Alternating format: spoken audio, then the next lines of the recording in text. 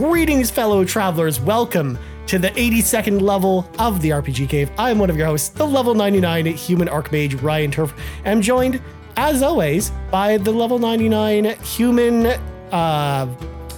wyvern rider, Mr. Garrett Bland. Oh. Garrett, how are you doing? I tried to come up with a Fire Emblem class off the top of my head. I got to the edge of the diary board. Just right there. I realized that was a really dumb idea, but whatever. No, we went with it. We went with it. How are you? I'm doing good, man. Just chilling. Yeah. With my husbandos and waifus. Yep. Ready to get into it, talking all Fire Emblem. I love Fire Emblem, man. It's so good. Yeah, same. It's a great series. I'm so excited for our talk tonight because tonight's episode all about Fire Emblem Engage. And before y'all turn off your dials, as if you're watching us on your old school television, we will not be talking about spoilers tonight. We'll talk about the story a little bit, but this is going to be like a spoiler-free or as spoiler-free as humanly possible kind of discussion here. So just FYI, you don't have to worry about spoilers if you don't want to be spoiled on the game if you're still playing through it, because it's a long game. I don't know if you knew this. Fire Emblem Engage. It's pretty not long a game. short game. No. I would, it may be a little shorter than Three Houses. Maybe. So, Three Houses was a struggle for me. Yeah. I mean, everyone knows my experience with it, so. We'll leave that off to the side. But before we get into all that, folks at home, if you want to support the show, there's a number of awesome ways to do that. Number one, if you're watching the live stream right now over at youtube.com/carpoolgaming, or if you're watching the video on demand later, don't forget to like the video, subscribe to the channel if you haven't subscribed already, and then ding, ding, ding, ring that notification bell to be notified whenever we go live with new videos, or let us know in the comments below who your favorite husbando or waifu is from Fire Emblem Engage or any of your other Fire Emblem favorite games. So let us know in the comments below. We'd love to hear from you. Also, if you're listening on audio feeds, don't forget to subscribe to us there as well. And if you're listening on Apple Podcasts or Spotify, you have an extra job. Just, throw us a little rating on there, maybe 5 stars if you think we're awesome. Maybe leave us a review on Apple Podcasts if you're listening there. All that stuff helps the show get discovered. And then also, last but not least, if you want this and other podcasts a little bit early on the audio side, or if you want some exclusive content like the Console War Room with Mr. Badbit and Sean Capri, or the Uni Capri podcast, which we're actually recording tomorrow, you can head on over to Patreon, patreon.com/carpoolgaming, throw a little tip in the old tip jar, and out comes content. All right, without further ado, Garrett, it is time to finally read from the sacred texts, because we got to talk about this game. This is a little old game that came out pretty recently, Fire Emblem Engage. I talked about it a lot actually on the Nintendo Drive with Seth and Sean last week, but I kind of gave like my kind of loose impressions, whereas this is going to be like a much more guided conversation. We have lots of stuff to go through, including how we played the game, how far we got, what we thought of the story overall, combat mechanics, because I know you and I, Garrett, probably have lots to talk about when it comes to the combat mechanics for this game, as well as answering a bunch of y'all's questions. So I think that's what we're going to do tonight. It's going to be our kind of review discussion of Fire Emblem Engage, and I'm so excited to talk to you about it tonight. Rather than us posting like a normal 5-minute review, this will kind of live in infamy as our Fire Emblem review going forward. So sounds good. First of all, Garrett, going into this, you may not know this, but going all the way back, we did a Fire Emblem episode on episode 9, where we talked about our history of the series, and we did a big overview of Fire Emblem, but there's been a lot of people who have started listening to the show recently, and they might not have checked out that episode. So I feel like it's good for us, a good exercise, to actually go through kind of our quick history with the Fire Emblem series, just for new listeners. Because we definitely know there's a lot of new listeners that are joining us in the cave. And also, huge thank you to everyone who's been, hopping in the Discord and chatting us up, or leaving us the giant actually kind of comments in the YouTube comments. Those have been amazing to kind of go through as well. They've been interesting. Yes. Yeah. So huge thank you to everyone who's kind of been listening to the podcast, who's been discovering the podcast as of late. So Garrett, I'm going to start with you, of course. Hit me up. What's your history with the Fire Emblem series? Sure. I did not know what Fire Emblem was until Super Smash Brothers Melee, when I found good old Marth and Roy in the roster of Super Smash Brothers, and I didn't know what Fire Emblem was like during that time. I didn't know there was a game associated with them. I knew they may have come from something, but I never really sought out Fire Emblem during the time. And I was like, oh, okay, those are some two cool new characters, and they follow up more in the next Smash Bros. And then when we got into the 3DS and Wii U era, that's when I think that was when Fire Emblem put a major push, and especially in the handheld scene. Yeah. And so my first Fire Emblem game was Awakening. Back in this must have been 2014. Yep. I think that's when that game came out. And I still remember when I first got it, I instantly fell in love with it. Became one of my favorite Nintendo franchises, the first party franchises ever. So I really enjoy Awakening. That's still probably my favorite Fire Emblem game. I love the the mechanics around it and the novelty behind it. And then I played Fire Emblem Conquest out of the Fire Emblem Fates trio. I did not play any others just because I think during the time I was just playing other games and I didn't want to repeat myself. And Conquest really scarred me because Conquest is the only one that does permadeath. Yeah. You can't do casual. And so that was rough. That was a rough game to beat. But I went through it. I managed it. And then I played Fire Emblem Echoes, Shadows of Valentia, which is the remake of the previous Fire Emblem game. Really good. I really enjoyed that one. That might be up there, like top 3 Fire Emblem games.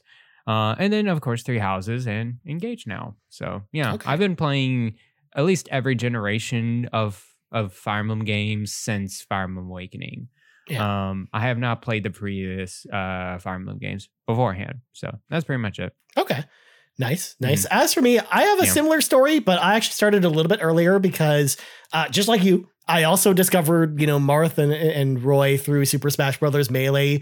But if you go into kind of the trophy descriptions in Super Smash Brothers Melee, they always because there's a bunch of characters in that you get trophies for that aren't even just playable characters. There's also non-playable characters, and they all have at least a little bit of information about their game listed there. Mm-hmm.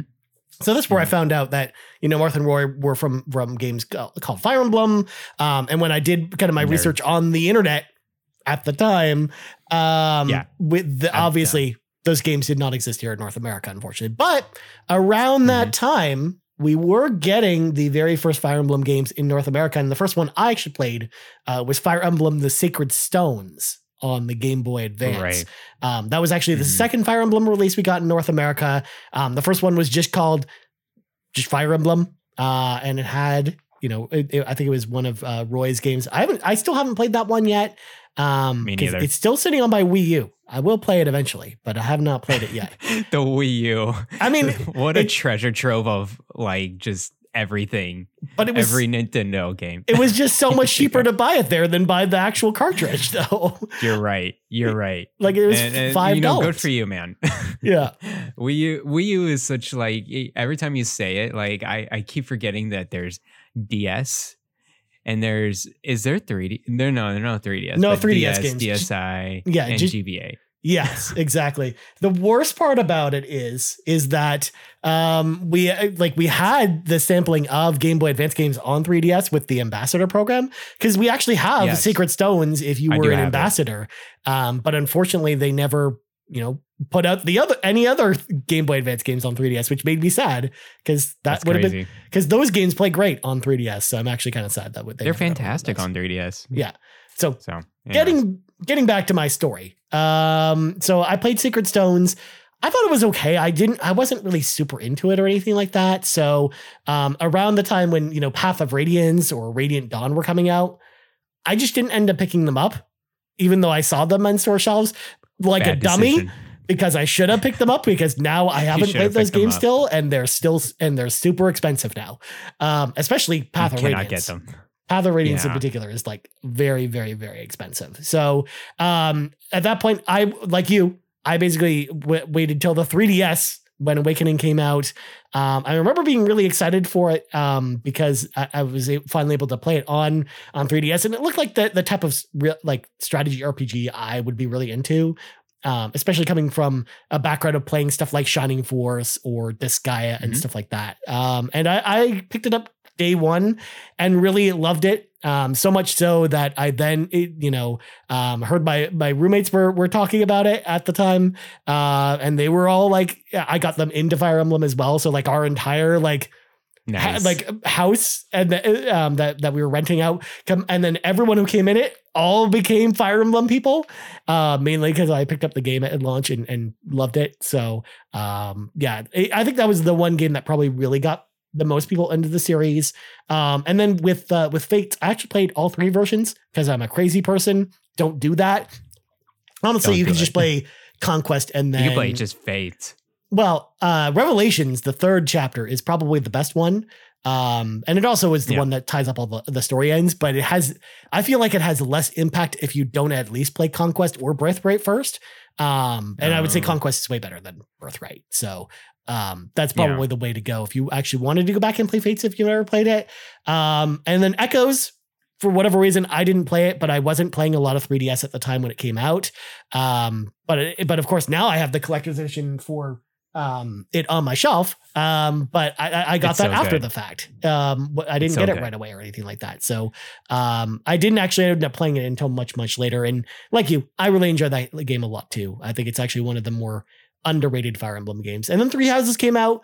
And I thought Three Houses was really good. I played all the Roots of Three Houses, but it also wasn't, the most mind-blowing experience or anything like that. Cause I just didn't like a lot of the teacher stuff or a lot of the school stuff that you did in that game. Like, it's just like, I get people really like the tea parties and stuff like that, but I was like, yeah, I don't really care about the tea parties. Yeah. Things like that. Like the optional activities, I just wasn't really into, which I think we'll play into a little bit of when we talk about Engage here. But yeah, and then Engage, of course, the newest game out now. The newest one, yes. I still need to go back and play some of the older Fire Emblem games though, because I do really want to. Like we had that re-release of the original Fire Emblem on NES that was translated. Right. I have it, but I haven't played it yet. And I really, I kind of want to at some point. And then I kind of want to wait for, Genealogy of the Holy War to eventually get a remake before maybe going back to that game rather than playing like a fan translated version or anything like that. But I kind of want to play those Super Nintendo Fire Emblem games at some point. Like, I want to give them a try. Yeah. Well, yeah, definitely give them a try. I tried the Fire Emblem 30th anniversary or whatever, and after the first battle, I was like, you know what, I'm good. Yeah. Shining Force proved itself. It was probably the better end of the stick at the time. Yeah. Because it's kind of rough going to those classic Fire Emblem games before the GBA. Yeah. And stuff like that. Well, even then, like I still feel like Shining Force 2 is actually probably a much more approachable game than, the older Fire Emblem games, even just because of the permadeath element, let alone. Yeah, the permadeath really kills you. Yeah, especially with the difficulty, because they're fairly difficult games as well. Yeah. So, yeah, for sure. But there you go. So that's our history with the series. In case you're new to the show, we wanted to make sure to throw that in here because it's been a year and a half since we did that episode, Garrett. So I thought it was time to talk about it. That's again. Crazy. Yeah, but we should talk about, of course, how we played the game, where we're at in Fire Emblem Engage, what difficulty we played on, stuff like that. So Garrett, I finished the game, but I know you haven't, right? I have not. I wanted to so badly before this episode, but I have not. Yeah. Finished it. So how far are you in the game? Just approximately, just ballpark. I'm chapter 15. Okay. So I'm getting there. It's like more than halfway. Yeah. So, I can attest to that. Yeah. You're definitely getting there. Whereas for me, I did finish the game like last weekend. I put 52 hours was my final playtime in order to finish it. I hear that's around the hour count is 45 to 50 hours. Yeah. I'm like, okay. I also did a lot of idling too, and I did like way more skirmishes than I probably needed to, because I was grinding up some of my doing the skirmishes, man. Yeah. It's so good. Yeah, exactly. So it's just, and I did every paralogue as well, including the DLC paralogues, which we'll actually talk about the DLC in a little bit, because I'm sure people out there who haven't played the DLC or haven't picked it up yet maybe want to know whether or not it's worth picking up the DLC right away or not. And I'll actually answer that question a little bit later as well. So then, Garrett, other question for you. What difficulty did you play on, and did you play with classic or casual? I went normal and casual mode this time. I wasn't gonna scar myself again after my Three Houses run. I did hard classic Mhm. on Three Houses, and I did not. And I went through that run through without losing a single character, and I was very happy with it. Mhm. But it's like I was going through, I don't know, some dark times during Yeah. that game because it's so difficult to not lose a single character because these CPUs, man, they will target a character. They will target one character and Yeah. destroy them. So I'm glad I let myself go to casual mode and I never look back. I'm playing this game. I'm losing characters like once or twice left and right. And I'm like, you know what? That's fine. Yep. I can keep going. And it's so great Yeah. having that weight off my shoulders. No, I think you What made about the right call because I actually also Yeah. played normal and casual, especially because I knew we were going to review the game. So generally, whenever I approach a review on the channel, I always make it my priority to play the game on normal difficulty, regardless of how I feel about it personally, whether I want to play higher difficulty or not, because that'll be like the difficulty that most people will play at that I know that are probably listening. But not only that too, that's kind of how I usually play Fire Emblem because I'm usually fairly laid back with them. Because I like with engaging. We'll talk about it a little bit, but I like, even though on normal difficulty, I like some of the challenges it throws at you. Despite even if there is no permadeath, there is some challenge that's still there. So I'm actually like, I'm not looking for it to be brutally difficult. And the only reason why I play on casual instead of classic is just because I'm the type of person who will just restart an entire mission if anyone dies. So I'm just saving myself the trouble of doing that because then no one dies. Yes, it changes your tactics slightly because you can, throw people into impossible situations where they'll get targeted by the enemies. But I think that also plays into the strategy a little bit. So I can personally live with that. As opposed to I'm getting texts every day from my girlfriend, Garrett, because she's also playing this game. She's playing on maddening difficulty on classic. And she's having a time with the game. She's on. Lord bless her. She's God bless she her. just finished chapter 7, and but it took her, I think, almost 50 tries to do chapter 5 without losing anybody. Exactly. You can't put yourself through that, man. Like I went through that with Three Houses and never again. I'm just like, ripping the Band-Aid. I'm going normal casual, never look back. I am having a blast with this game. To be fair, it also sounds like she's having a blast with the difficulty because she likes really punishing games and she likes the competitive side of games as well. So I'm glad she's actually having a lot of fun with it. But I know it's just like when I hear her talk about it, I'm like, yep, that's not for me. I'm good. But I'm glad you're enjoying it. Is kind of my response to that. You know what? I do have to, like, if you guys have an itching, just try it out. Just try it a little harder difficulty and try casual mode or classic mode because it really is a different game. Yeah. Once you set that on, it's really like no more like giving away anything. You are so much more defensive. Yeah. Every space counts in that battlefield. Every space in every turn, and it's certainly an experience, but I'm glad I experienced it once and I'm not going back. Well, apparently it totally messes with the hit rates for your allies. Like she was mentioning to me, there's like your allies have like a 95% chance to hit and they miss almost every time. And I was just like, oh my God, that sounds miserable. But, that sounds about right. Yeah. But either way, at least we have the same baseline we're kind of comparing it from, which is nice that we both kind of played through it the same way, which is good. But yeah, even if you played on normal mode, it's still a really long game at, again, like 50 hours, which is kind of crazy. So real quick, let's give kind of like a quick, spoilerish free kind of story synopsis to what you're kind of doing in this game, just so we can kind of talk about the story at least a little bit. But obviously we're going to, avoid any spoilers. So you play as Alir, or whatever you decide to rename your, crest kind of colored character.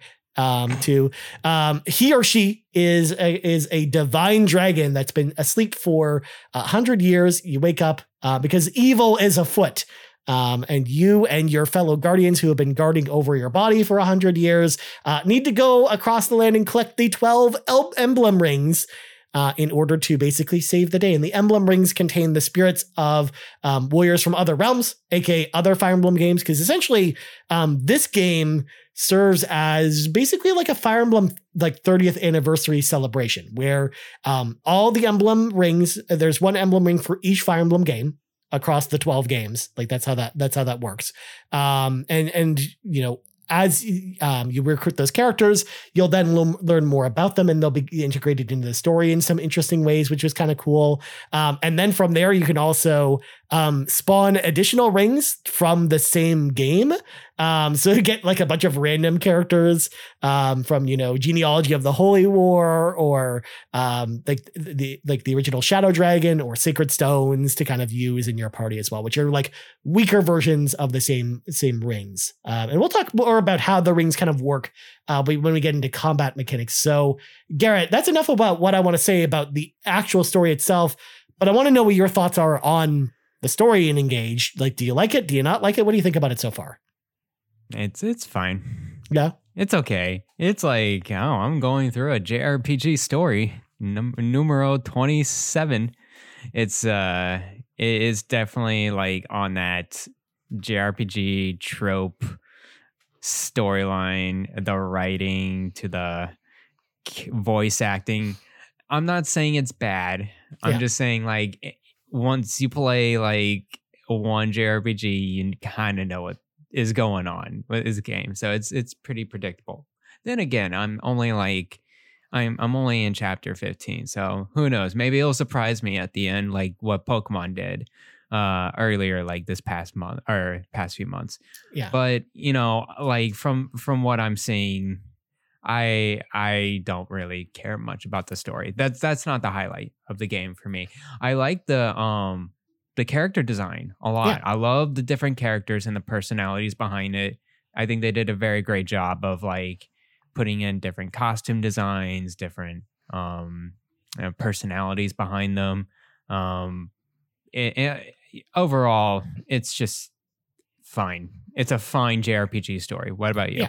Yeah, I'm in the same boat. Honestly, I think, you know, Fire Emblem to me has never been like, and I know people feel differently about this, but for me, I've never really thought of Fire Emblem as a series that have had amazing stories. I think the stories always have been pretty good, but I've never really thought of Fire Emblem stories as amazing or the main reason why I'm playing these games. A lot of times the main reason I'm playing Fire Emblem is for the combat. In the same reason why I really like Shining Force on the Genesis. I really like the story is just okay in those games, but the main reason why you're playing it is the gameplay. And I really felt that way about this game. But I will say the storyline in this one overall, I feel like it's a little bit worse than some, like it's a little more generic than some of the other games. It's pretty generic, man. Yeah. Like you go through the next chapter and like, okay, we're doing this. we're being predictable about this. Like it's going through the campy stuff. It's very noticeable. Yeah, don't get me wrong. I think there are some good like twists in the story, and I think there's some good story moments. But I just think overall, it definitely feels more on the generic side than a lot of the other games. And that's okay. Because again, I think that this game gets lifted up a lot by its gameplay, which again, we'll kind of dive into a little bit. But also I agree with you with the character designs, Garrett, because I think you could definitely tell that a different team than usual designed the characters this time around. Because you can tell that Gust had a little influence on this game this time around. Which is good. Mm-hmm. Like I actually felt like the character designs were actually pretty refreshing, both from a visual standpoint, but even just the interactions with the characters. I really like. Like I like all of the interactions between the characters when you go back to like when you're leveling up your bonds and whatnot with your other characters. I liked all that stuff in this game. So I do think some of that stuff's really good. So yeah. Oh my gosh, the bonding. There's some conversations between two characters. I'm like, I know they're being like trying to be wacky, but it's just like with the translation, with the voice acting, and I'm just like, wow, you can tell. how campy this game is. They I think it was more self-aware than anything else. It wasn't meant to be, super serious or whatever. And that's kind of like the very different from Three Houses. Three Houses was totally like very serious, very dark. You had player agency and choice that really impacted the story and it really impacted which characters you're gonna have or not, and it was emotional. And even towards the end, it was just like, oh my gosh, like this is grim. But this one, not so much. It's like, hey, let's all be cute and have fun. That's what I feel like. No, exactly. Like this is a very kind of like happy-go-lucky kind of story that also happens to be, generic, RPG storyline 82, where your character has amnesia and you've got to save the world with your plucky group of friends. Like that is kind of a big part of, the story in this game, which is fine. Again, there's nothing wrong with that as long as, again, it's not taking itself too seriously. And I don't think that this game definitely does that. But moving on from the story, but obviously I will say, if you're going into this, if you haven't picked up Engage yet and you want to know if there's a good story there, don't play this game for the story. I think there's more to it than that, because exactly we got to talk about the combat, Garrett, the mechanics, because there's a bunch of interesting mechanics in this game that I want us to talk about. So first off, the weapon triangle, Garrett, is back in this game. It is back. It's back. Thank goodness. But in a different way than before, because it's not just based on damage this time around, as far as, doing additional damage. Mm-hmm. Like if you have like an axe versus a sword, as an example, like it's not just about extra damage, but it's all about being able to break or quote unquote break the enemy that you're attacking, which actually stops them from counterattacking you, which is a big part of, planning out your strategy and knowing, okay, which guys you want to go in with. But I did notice, as part of the weapon triangle being back, the team mechanics, I felt like got it like a big debuff in combat this time around. Where in Awakening, mm-hmm. if you had, three characters next to each other, and they all had like really high bond levels with each other, like you would attack and you would basically get three full attacks on the enemy. It'd be crazy. Yeah. Whereas in this game, like you're basically attacking for 5 if you've got an ally that's by you, and that scales up, depending on your support level, where, the maximum they can attack for is 15 essentially at that point. And it's not much. It's like less than half or even a fourth of the damage that you would see in Awakening. Yeah, because you'll go up against bosses that'll have 60 health with 2 revive gems, meaning they basically have 180 health, and your team attacks are attacking for 10. And so it's just like, they definitely nerfed that a lot. But what did you think about the weapon triangle being back and how that worked into the strategy? Because I thought the breaking system was actually kind of interesting this time. The breaking system is cool. I think it adds a little bit more kind of flavor to the battlefield for both you and the enemy. Like it really doesn't matter. Like, and you got to make sure that the sequence of your attacks is what's really critical when you're going through this weapon triangle stuff, because you want to make sure you go in and break the character or whatever, and that means they can't attack in the next turn. So you can use that to your advantage for your next attack, being whatever it is. It doesn't matter which character is going to be; they're not going to attack back to that character. So that's great. But the same thing happens the other way around. The enemy can do that as well. So you just gotta, take it for what it is. But yeah, I like how that's in. I like the light little changes to the combat compared to previous games, because they wanted to do something just a little bit different. With Fates, it was all, and Awakening, it was all about the dating simulation or whatever, and figuring out which kids to have or not. Three Houses was just more about like which students to have or whatever. And then it adds a little bit more combat to the monsters or whatever. But this time around, going back to the classic Fire Emblem style a little bit more, and now putting this extra flavor of breaking. So I think it's kind of cool. The way that they're just kind of mixing the pot a little bit, but not too much. It's still classic Fire Emblem, I think.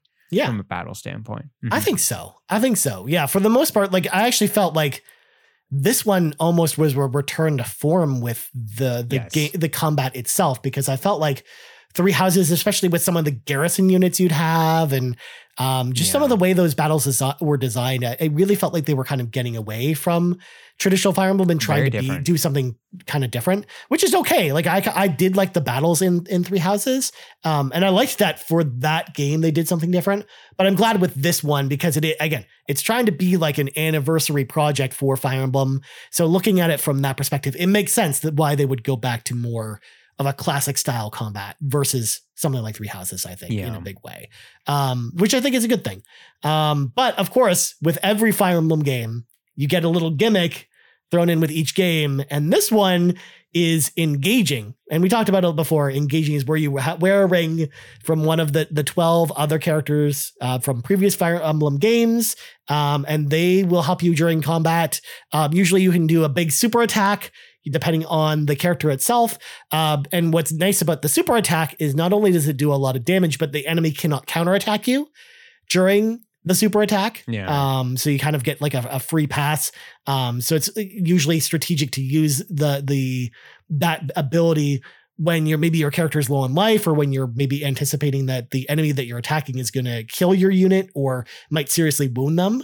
It might be better to use that versus and you can't use it unlimited times. You can only use the super ability when you engage.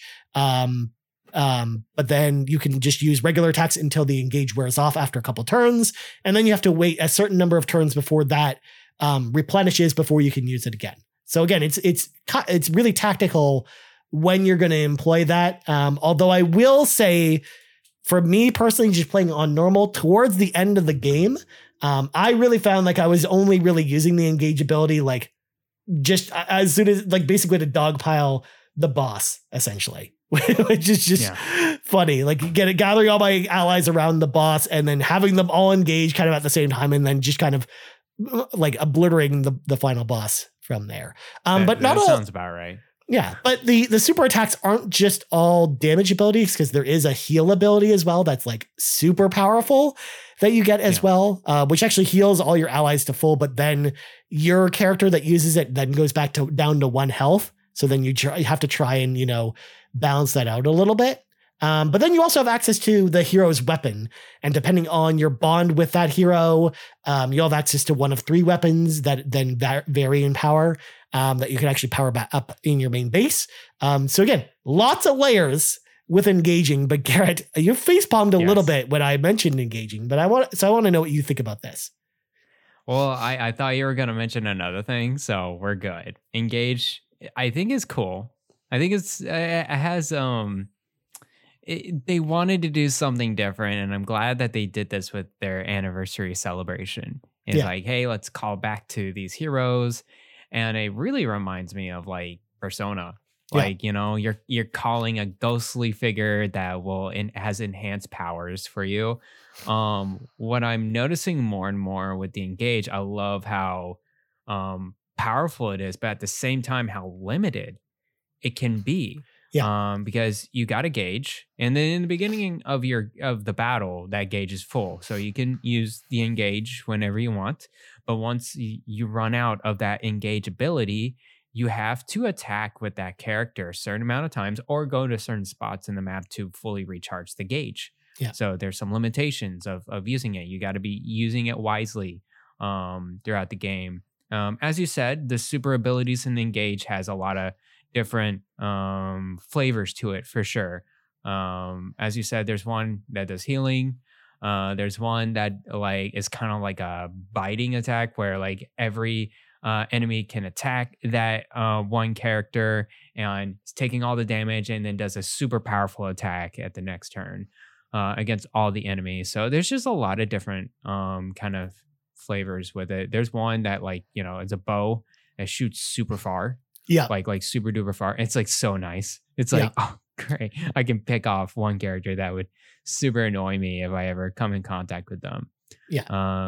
But yeah, the engaging stuff is cool. And I love how the weapons you get access to during engage is focused on the weapon. So it's not, because classes, right? you're for the character that you have, the classes have specific weapons that you can only wield. Yeah. But once you're engaged to a one of the Fire Emblem characters, then you get focused on their specialized weapons, whether it's a hammer or a bow or whatever. So you can instantly switch weapons in the game. And it kind of, this game wants you to mix and match. Yeah. And so you can like pick whatever emblem rings you want to whatever character you want in your party. Like it doesn't matter. And it's so nice that the game offers you an optimize button for these rings as well. And so you can just press L, optimize all. Great. You picked out the most, according to the game, the most optimized way for your rings and for your emblem rings. And I think it's kind of cool to play it like that as well. And then you get more bond levels between your emblem and the character itself. So as you raise that bond level, you'll get more skills unlocked to inherit, and then so on and so forth. I think it's cool. It's a great extra mechanic that we haven't seen before in Fire Emblem games. And I'm wondering if they'll ever do it again. Yeah, I would imagine, because just like a lot of the one-off mechanics, it probably won't be something we see in another game. Kind of like the dragon abilities in, Fates, or some of the other abilities you got in Awakening. Like, I don't think they're going to redo that again, which sucks, because I actually like the engaged stuff a lot. I like the emblems. I think I like the idea there. I think it's cool. Yeah, I think it's a cool idea. And also I like the customization that you can also do with your characters, because then you can inherit skills from the bonds that you have with your emblems to give you some of your characters, access to some skills from there that are actually like really useful. Like one of them, for example, Sigurd, which is like a mountain unit. In his original game, he could, move after he attacks. And you can actually get that skill for any of your teammates that you then level up your bond with him to level 5. And then you spend what's referred to as SP, or skill points, to then obtain that when you go back to your home base. So I love just the extra layer of strategy that's in there as to like, okay, what skills are useful to target for specific characters, or which ones do you want to target for every character? Because there are some abilities like the one I just mentioned for Sigurd that you kind of want with every character for the most part. Like, because that extra ability to move after combat is just so useful in getting out of danger. Like it makes a lot of sense, especially I imagine like in the tougher difficulties. Like if you're playing on maddening, like that sounds like something you want with every one of your dudes. Absolutely critical. Yeah. To have that. Yeah. So yeah, I like how all that stuff kind of ties together and how all that works. And that plays a little bit into the DLC emblems, which I'll actually talk about now. So first off, we do have a DLC pack that's available now. That basically has 4 different DLC releases, and we only have one of them so far. And each one is going to have a certain number of emblem rings in it from characters from other games that we don't know who they're going to include just yet. All we'd have right now are you receive an emblem ring with the 3 house leaders from 3 houses, and you also you have like this really overpowered engage attack with them, where you attack with all 3 of their weapons, and it looks really cool. But cool. And that emblem in particular has a very powerful ability, which gives you 20% experience bonus that you can then tie to any one of your troops, provided that they unlock that ability. So that's wow. Yeah. So that's one that if you really want to skip the grinding, that's actually a good character to have from the DLC. And then the other one that you get is Tiki, and you actually have a mission where you unlock Tiki. Which is really cool. Tiki. Like I really like the mission that you have with Tiki. It's in this like ice palace, and I like the mechanics that they're in there and stuff. And it kind of is very Tiki flavored. So I kind of like the idea that they kind of went all out with the paralog for Tiki. But her special ability, one of the ones that you can target for your other troops, is that when they level up, they get like a higher % chance to get a ton of bonus stats, or to increase your power level really rapidly. So that was another good one to really target for your skill points if you do have the DLC. Not only that, but Tiki is ridiculous when you transform into her, because you transform into a dragon, because of course you do. It's Tiki, and you have 3 engage abilities. Because you have like this breath attack, which then hits 4 units kind of in like a T shape. And then you have like a kick that's good against certain units, and then a claw that's better against a different type of units. So the Cool, DLC man. characters are interesting to have. It's probably not worth it to get the DLC now unless you're going to want to go back for that extra episode, because that's going to be where the bulk of the DLC will be later down the line at some point. But I wanted to touch on it there because I know probably some people at home are wondering if the DLC is probably worth it. So it's probably not worth it right at this second, unless you want those extra 2 rings to work with. But I think eventually it probably will be with the extra content at some point. Yeah. So do you think it's going to be as big as like Fire Emblem Three Houses DLC, right? The Cinder Shadows or whatever. Yeah. Okay, yeah. cool. I imagine it would be a similar length where to be an entire... Well, it made sense in Three Houses because, Three Houses had multiple routes. And it was basically just the 5th route, essentially. So they probably won't do something similar this time, but I think it'll be at least a 20 to 30 hour story, I imagine, at some point. Wow. Yeah, that's going to be pretty big. So they haven't talked about it too much, but they said there's going to be a lot there. But also, again, the Divine Paralog Island, which is the DLC island that unlocks when you get the DLC. It has at least 9 more missions as paralogs for recruiting the other rings, so that are going to pop in as DLC later. So you already have that on top of whatever this next chapter DLC is going to be. So that might also be another, so that's maybe 10 to 20 hours just to do the paralogs that are there. And then you get another 20 or 30 hours on top of that with whatever this new episode or chapter or whatever it is going to be. So, okay. Yeah. Sounds good. I think it's actually really interesting. So that's the DLC anyways. And that's pretty much everything you need to know about combat. We should talk a little bit about the Somniel though, which is the home base that you go to between missions. You're shaking your head because I think this is more of a throwaway thing this time around. And I kind of like that about that though, where I like that there's a lot of activities there, but a lot of them are throwaway activities where if they're optional.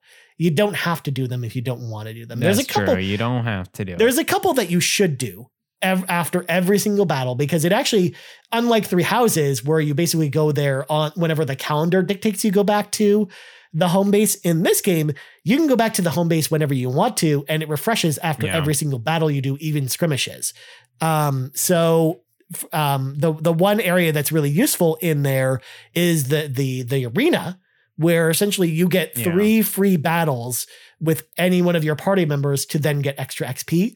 And usually for a lot of characters, that will be a single level if you do all 3 of them with one character. Yeah, it's pretty useful like that, especially for weaker characters in your party that you want to level up. But it's a good way to level up. But they get paired against characters in your party or your emblems, and they have to win the battle to get the maximum amount of experience. So you do have to keep that in mind a little bit. And it's random too. So you can't be purposely make it to have them fight one of your level 1 characters that you haven't even touched in your party, as an example. I've touched all my characters. Oh, geez. Oh, that sounds wrong, Garrett. Why were you talking? What I mean by that, they're all pretty good levels now. Yeah. I don't leave anyone behind. No, of course. But you have this little farm where you can adopt animals after every battle, because after every battle, you can actually walk around the map that you fought on in 3D, which I think is interesting. I like the idea of being able to run around the map a little bit and explore. But you can adopt these little animals. And then when you adopt them, you bring them back to your home base. And they will, after every mission, give you more resources that you can then use for some either upgrading your weapons or, eating with your cafeteria with your friends to then, boost your bond levels, or certain aspects like that. But for the most part, again, I really think a lot of that stuff is totally optional. If you don't really want to, engage, of course, just to use the word there. If you don't want to engage with the system there, I don't really think you have to at that point. Yeah. So the most required things from this island, I think, is, as you said, the arena is a big one. The farm is good to have just because you want to get some of those cooking ingredients for cooking, and cooking is pretty important in this game as well. I think it's less important than Three Houses, but still pretty important. Where you prep a meal with you, the main character, Lear, or whatever, and your two other characters of your choice. Yeah. And then you want to maximize or the best meal out of them so you can get as much support and bonding between the characters so you can go to the next support level for all of them. So yeah, that's why you kind of need cooking ingredients. That's why fishing is involved too. Fishing isn't that bad in this game. It's like, okay, you go and do the mini game and you're good. I think the rings is fine. I'm mid about this whole melding rings, the side rings. Yeah. So as you mentioned before, these emblem rings are coming from every game. And so what they did is like, okay, you can buy like with your bond fragments a certain amount of random rings coming from their game, all the different characters, but they don't give you these special abilities or whatever. They just give you extra stats, which is fine. It just seems like a little bit more busy work than anything. It's cool to see all the different designs coming from all the games going into this one. It's just all the 2D artwork, and it's actually straight from it's straight from the games. Like you see Fire Emblem Echoes, Shadows of Valencia. I was surprised to see all the 2D art coming from the 3DS game. It's like straight up the same design. Well, they do that because you could also get the Awakening or the Fates characters as well. Yeah. When you unlock those emblems as well, and there's again same thing. But then also you get the Shadow Dragon ones, and they're all like the old character portraits from the the NES game or the GBA remake of it, which is just funny to see. Yeah, it's interesting. So I you could do the bonding, the polishing ring stuff. That's a throwaway. Yeah. Kind of. And then the exercising and the shooting. Yeah. With the wyvern riding, that's all throwaways, really. Yeah. You don't. Same with the fishing as well. It's kind of throwaway. The fishing you don't really need to do. Yeah. Again, I like that stuff's there for that people who actually like to do a lot of that stuff or like to go back to the home base and try a bunch of different things. But again, I don't feel like I'm missing anything by not doing any of that stuff because I was doing all that stuff at first, and then I realized, I don't really need to do all these things. But it was good to at least try all them out and see what they offered, anyways. Yeah, the one thing I always need to do when I go back to this stupid island is to pick up all the items. Yep. I'm like, okay, that's a flashing yellow on my mini map. I better go get it. And I cannot miss this opportunity to pick up that one thing on the ground. And then I got to pet Sami and let him poop out fragments because that's a great mechanic to have around. Yep. Anyways. Yeah, it's fine. It's a fine island. I still say Fates has the best kind of headquarters type of mechanics than any other Fire Emblem game that I've played. I like the base building in Fates and the fact that you could also attack other bases as well in the multiplayer and take the bases out. Which, by the way, I don't think either of us tried the multiplayer for this one, right? No, I have not. No, I didn't either. I don't even know what you really do. You just go to the tower because there's the Tower of Trials and there's multiplayer stuff there where you can do quick matches against other people. So I haven't really done that at all, but that's a thing. That's a thing that you can do in that game as well. So kind of skipping over some of those other stuff. First of all, I'm glad that skirmishes are back in this game. Me too. As well as the paralogs, which have been kind of in all the newer Fire Emblem games. And I think all of them are pretty well done as well. But I noticed that there are definitely less paralogs this time around than a lot of the other games. But I still like that there's plenty of skirmishes if you need to, grind XP for whatever reason, if you're having trouble.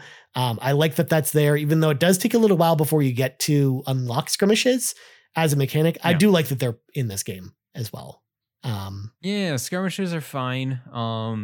I didn't understand too much of the level scaling as much. Like they were trying to tell you, hey, you got to be base class this or advanced class that. And it seems always the skirmishes were higher level than my chapters, and Yeah. that just made Every time. Okay, that's intended. Okay, cool. Sounds good. But I always felt like going into a battle, and this is just me, and this is on normal casual as well. So don't, take it with a grain of salt. I did not have trouble. Yeah. This is not too much of a struggle for me. I would lose a character here and there if it's super hard. But I never felt like, oh my gosh, I'm gonna lose this game. Yeah. Every time. So yeah, but that's just me. The funny thing is, Garrett, towards the end of the game, you will unlock skirmishes that are base class 5 and stuff like that, like really weak skirmishes, to then bring up your lower level characters that maybe you haven't touched. Okay. So you do get that eventually. Just for whatever reason, it doesn't happen until like the last 5 or 6 chapters of the game for whatever reason. Mm-hmm. Mm-hmm. Cool. Yeah. Also, I know there's actually a lot of people that are out there asking this question because it's not spelled out for you. Yes, there is romance in this game, but it happens way later in this game than every other Fire Emblem game. So it's not important too much. The game will introduce you to that element. It's interesting how they do romances this year, and I don't want to spoil it because there is a story specific reason why it's later in the game. But just so you know, for those that are playing this game along with us, that are wondering where the romance stuff is, why you don't get S rank with your characters to then romance them, that's why. There is a section later in the game where you then get to do the romance stuff. But it is not, the game unfortunately does not spell it out for you, which is just bizarre. Okay. But yeah, they never, I haven't touched it yet. Yeah. I hear it's like way later. And yeah. It's like, okay. Oh yeah. Sounds way good. Later. Yeah. And the last thing I want to kind of mention before we go to final thoughts are the visuals, because I thought that this is always an interesting topic when we're talking about Switch games in 2023, Garrett, because everyone's always like, man, things barely run on the Switch. I can't believe that we need to move on from this platform. But this, I think, is actually one of the examples of a game that actually runs really well on Switch. Like, this is a game that, it doesn't run these 60 frames per second or anything like that. It runs 30 frames per second. But a rock solid 30 frames per second pretty much throughout my entire experience. Unless you found it differently, Garrett. Do you have to slow down? For 85% of the time, rock solid 30 FPS. There's 15%, and that's just not it's not bad. It's just chugging because there's just a lot going on in the map. I'm like, okay, it's chugging down. Now dropping to 15 frames in this one certain frame of your game that's animating all these different characters. So, but yeah, all in all, not bad looking game at all. On the Switch, it looks fantastic. The animations look great. It does look a little edgy, but not near as edgy as Fire Emblem Three Houses. This is like way smoother, way cooler looking, very, very vibrant on the Switch OLED. I love playing this game on my OLED screen all the time. This game is like probably top 5 performing Nintendo first party games. Yeah, I can think which says a lot, because there's been a lot of games that have performed pretty well, but there's also a lot of games that just have not performed well on Switch, especially as of late. So I definitely wanted to mention it there because, again, I remember during Nintendo Drive we got that question a lot, asking about performance. So I wanted to mention it here as well. But other than that, it performs great.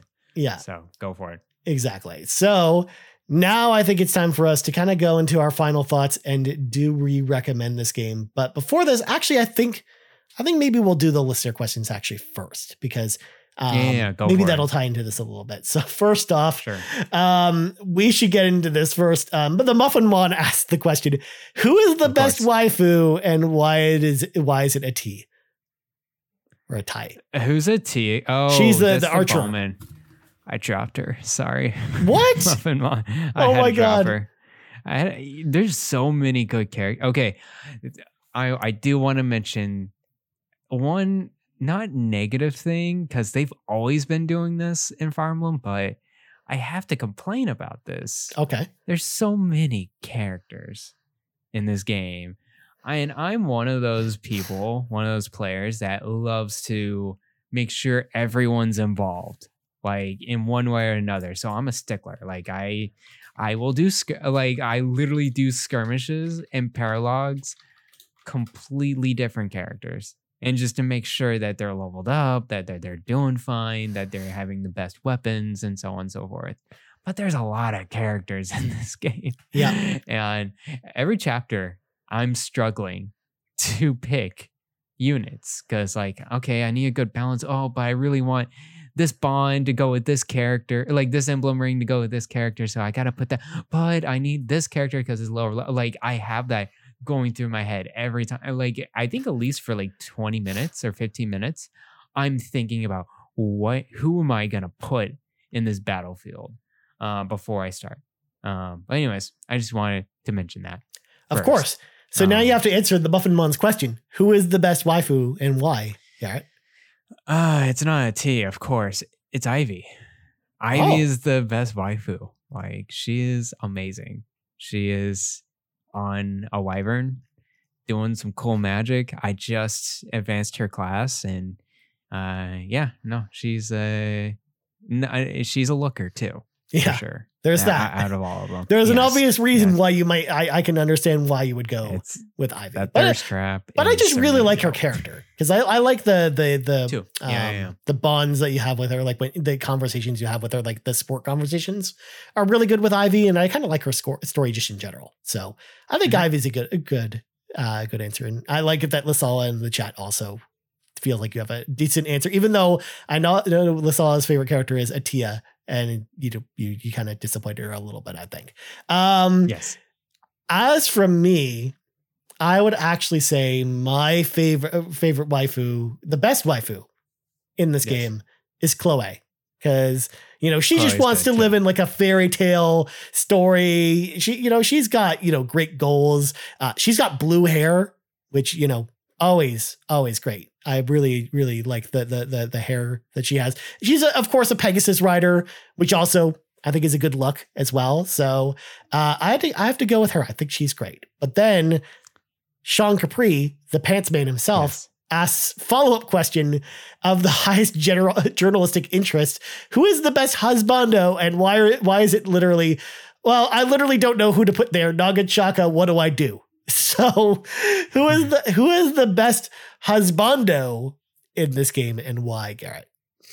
There's only one husbando in this entire character palette. Or actually there's two. Okay. One is Pendreo. Pendreo's there, man. He's like the party animal. He loves to have you heard the support conversations with Pendreo?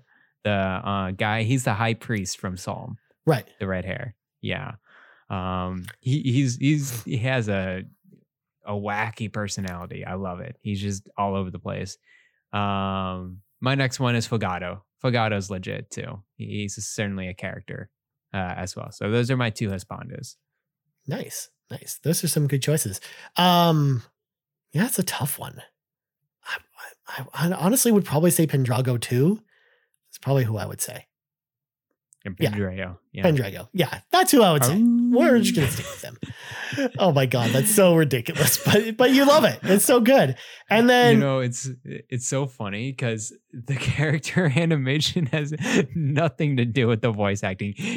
The animations like this, like he's just like steadily going back and just opening his mouth a little bit, not like anything, but he literally does a wolf sound, like a wolf howl. Like the loudest he can. This voice actor was really into it. So I applaud him for that. He did a good job. Next, we got Skycatcher Gaming, who asks, do you feel that Engage gives too many difficulty options? Is Engage good enough for another playthrough? So it has 3 difficulty options. You have normal, you have hard, and then you have maddening, which I think is fine. I don't think you really need more than that. I would say what I would love in the future instead is maybe to have like a dynamic difficulty system where maybe those are like presets, but maybe there's a bunch of bars that you can slide depending on, different mechanics. Maybe you want increased or decreased. So if there's maybe one mechanic you're really struggling with, you can maybe pull that down, but then kind of raise other levels of stuff. But I know that that's a lot of complication to add to the game design. So I can understand why they don't do that and why they just default to 3 different difficulties. But I don't think it has too many difficulty options. But what do you think about this question, Garrett? I don't think it has too many.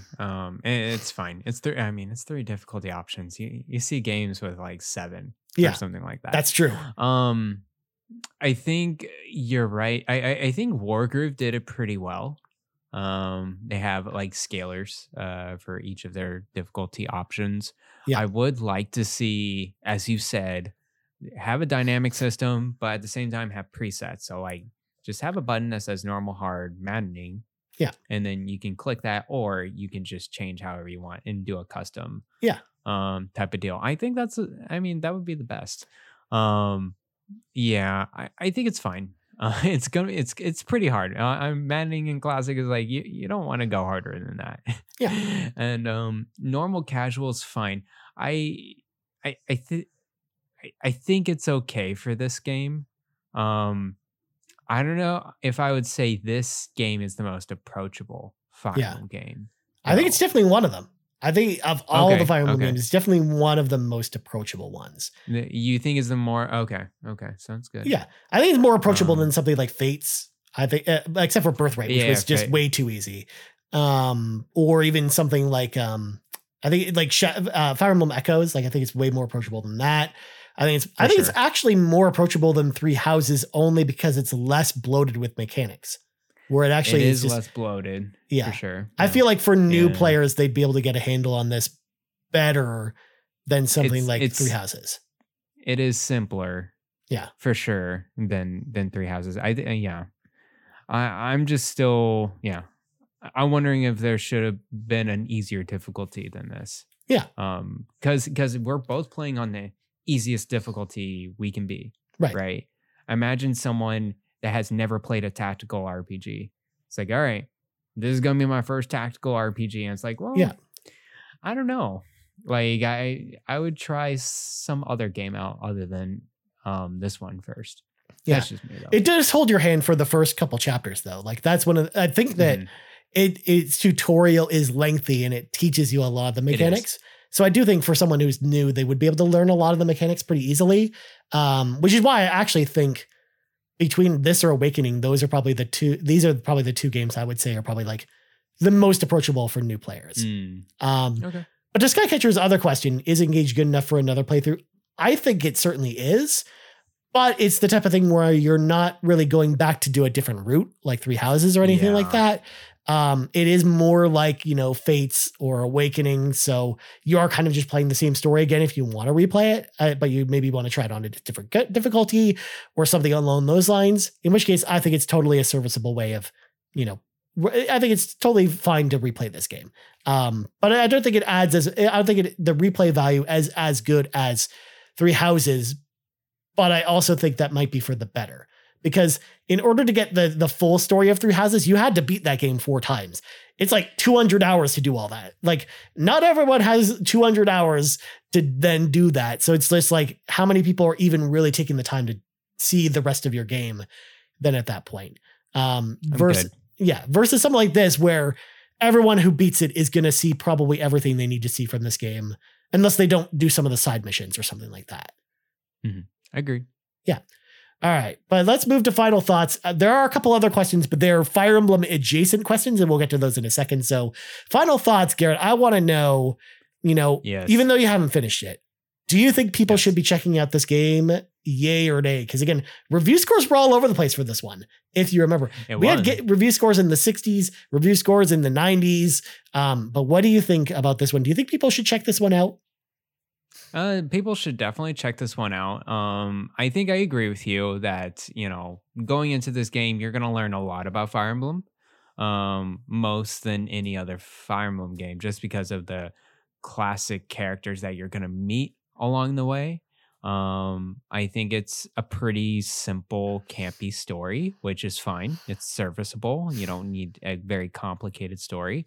The combat of it in itself, I think, is not. I've never struggled. In this one, compared to previous one, I know a lot of people were initially playing on maddening. And then they slowly dropped down to normal because of the difficulty spike. But on normal and casual, I've never had an issue with any of the battles itself.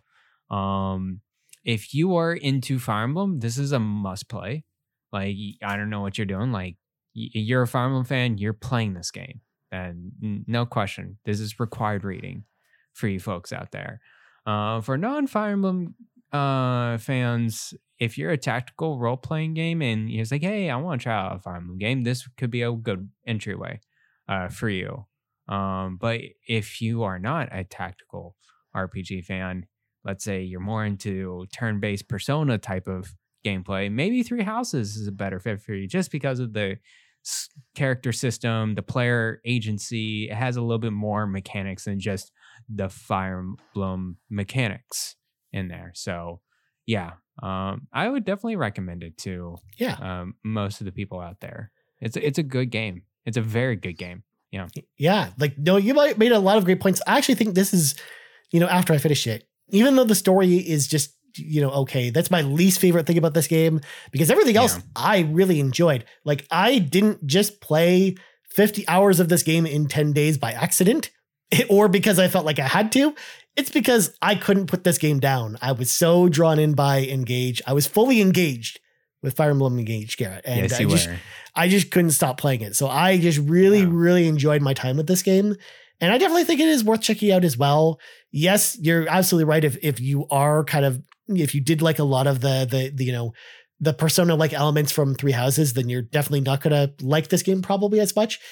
And that's okay. It's just a very different style of game. But if you're into like really deep strategy role-playing games and you like that combat, but also having it be pretty approachable, then I think, Engage is going to be your jam. And I definitely think it's worth checking out as well. So I think we both recommend you check out Engage. We recommend you engage with Engage. I think it'll be great. Yes. Also, one more thing before we finish the Engage discussion. Let's talk about this. Okay. Divine Edition that we both got. Yes. Mine's across the room. Real quick. Oh, geez. Garrett's going to show it off, I guess. Because we both got the Divine Edition. In fact, you talk while I get mine. It's beautiful. I love the cover art of this Divine Edition.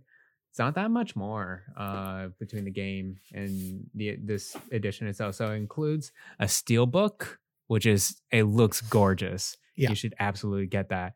An art book, some art cards, and then a poster of this design itself up in the front. Yeah. It's one of the best looking posters I've seen from a Fire Emblem game. Yeah. So go check this one out. It's mostly available in stores. Like, I always see it available. So, which is nice because like the other Fire Emblem collector's editions, they never ever made enough of them.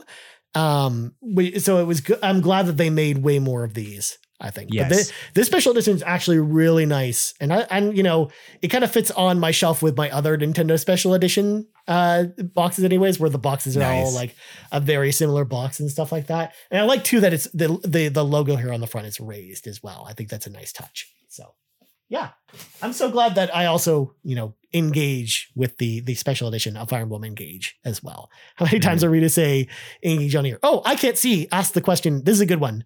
Because I don't think either of us tried this out. Amiibo support. So there's an area in the Somniel called the Amiibo Gazebo, which I can't believe they didn't use for any other game gazebo out there. Like, this is the first time they've used the term Amiibo Gazebo, which just rolls off the tongue. So yes, it has Amiibo support.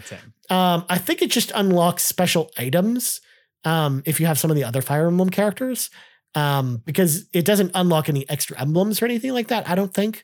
But again, I don't think either of us tried it, right, Garrett? Because I didn't try the Amiibo support. I think it's just extra items, right? Yeah. And that's pretty much it. Yeah.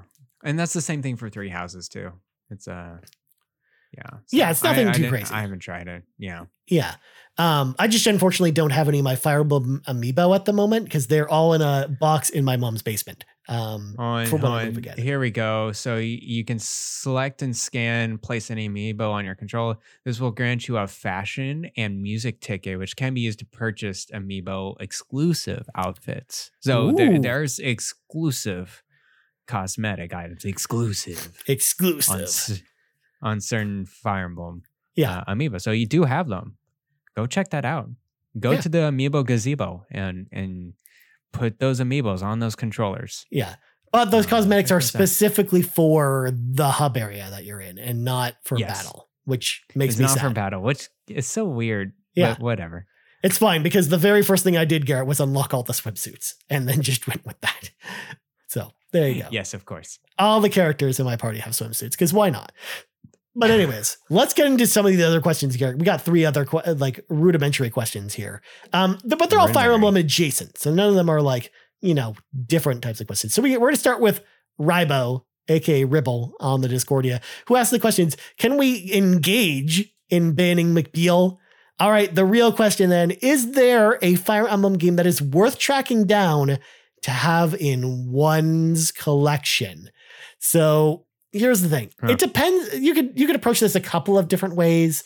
Because he's probably not asking what the best Fire Emblem game to play is. He's probably asking what's the best collectible Fire Emblem game? In which case, we already answered to that earlier. It's Fire Emblem Path of Radiance on the GameCube. It's Path of Radiance. That thing is a rarity out in the wild. I mean, it's already one of the rarest games on probably the console that is in the most demand at the current moment. Yeah. Path of Radiance is worth a ton. Because I'm going to look it up on Radiant Dawn was another one that's up there, but not as Path of Radiance. Those 2 games are pretty up there. Other than that, you got the 30th anniversary, which is cool. It's attainable. You can get it somewhere. Path of Radiance, by the way, currently price charting over at pricecharting.com, $420 complete in boxed if you want to copy. Is that USD or Canadian? That is Canadian. So USD, $313, which is still a lot. Yeah, that's a lot of money. It's not the most expensive game on GameCube though, but it is one of the more expensive games on GameCube. Because GameCube, GameCube is currently the hotness right now. All the GameCube games are expensive. Is currently the hotness because Nintendo is still refusing to put anything related to GameCube on that dang Switch. Yeah, but Radiant Dawn's another expensive one. So if you want to collect them specifically, Rebel, those are the more expensive ones if you're looking for the most expensive ones or the most desired ones from a collector standpoint. And it's hard to get the older ones too because they're Japanese only, pre-GBA.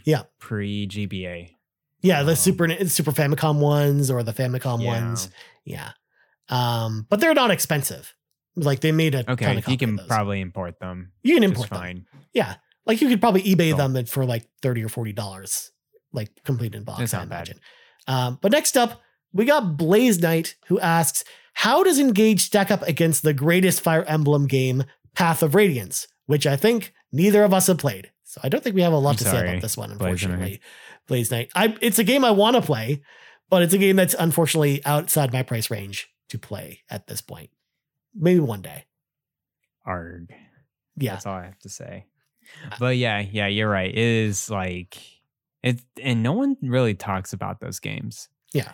I hear oh, look how pricey, how valuable it is. But I was just okay, is it a good or a great game? And people don't I haven't heard much hype or gameplay around these games specifically. And then it's really calling for a remake or at least an HD port. Yeah. That would be actually kind of cool to have as an HD port of these games over on that and Radiant Dawn together would be a great 2-pack. Kind of Twilight Princess and Wind Waker would be a great. That'd be great. It'd be the same kind of thing. I would love to see that kind of thing, especially because those games are so connected to each other. And of course, one's on the Wii and then one's on the GameCube. So there you go. And then last question of the week comes to us from Nagachaku, who says the real follow-up to the question from Sean Capri and the Muffin Mon's question is, which RPG franchise needs to release a full-blown dedicated dating sim game, and why is it Fire Emblem? Well, that's a good question. And honestly, I'm going to actually say Fire Emblem's a good one, but I think Persona might actually make a better dating game, if I'm being honest. I don't know. Yeah. There's something about the Persona world and the characters that would make it would make for a good dating sim game, I think. But I think that or Final Fantasy, like a Final Fantasy dating sim game would be really interesting and unique. But what do you think about this, Garrett? What dating sim do you want out there? I think I agree with you that the Persona series on average has better just writing in general, like support and character relationships. I think it would be good for a dating sim. Like you actually have character choices. A full-on dating similar with Fire Emblem, you're gonna have to put some extra stuff in there, some extra mechanics.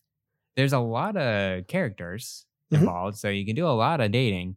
It's just that it's all talk. It's just talk.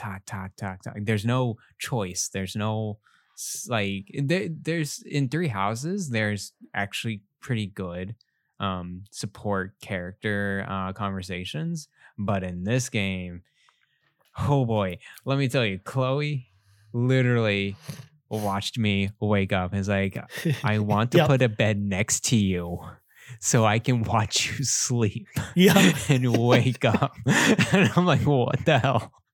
This woman just wants to stare at me sleeping. Like, and you see, this is a problem, Garrett? It's not a problem. It's just, it's super weird writing. In conversation. So, yeah. Well, especially if you're not trying to, romance her, I can get why that would be weird.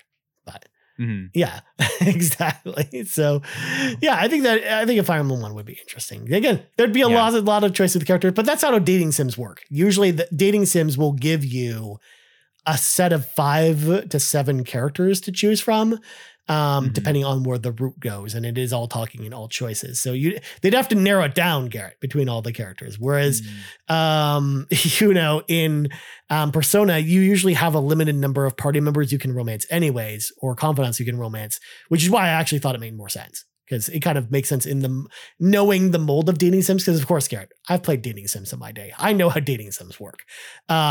Usually that's how dating sims work anyways. But anyways, I think that's going to wrap up this episode of the RPG Cave. But before we go, Garrett, where can people find you on the internet, good sir? You can just follow me at Twitter at Blind Explosion. And that's pretty much it. Don't follow me anywhere else. I'm not active anywhere else. Don't try to search me on Mastodon or whatever other social networks. What about MySpace, though? Discord, though. I may or may not still have my MySpace open from 2006 or 5 or whenever that was.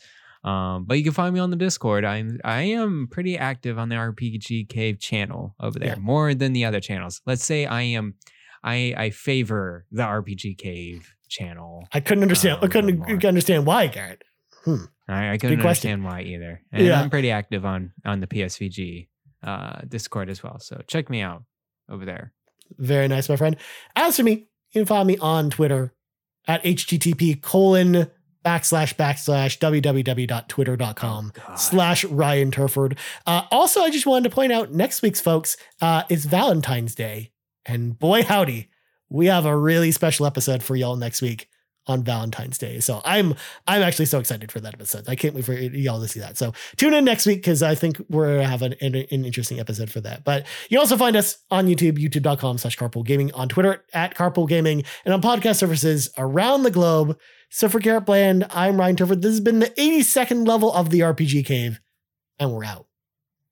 Bye-bye. The RPG Cave's mana is powered by patrons over at patreon.com/carpoolgaming. And we want to say thank you to all of our patrons, starting with our ultimate producers, Robbie Bobby Miller. You can please subscribe to Robbie Bobby Miller's Twitch channel over at twitch.tv/Robbie Bobby Miller today. Trucker Sloth, Tony Baker from the Quest for Pixels podcast. Please subscribe to them over at youtube.com/Quest for Pixels today. Jonathan Brown, the new album from PME called Video Game Boy is available now on Spotify and Apple Music. Lee Navarro, the fearless leader of the Phoenix Overdrive Extra Life team. Links are in the show notes. Please support these ultimate producers.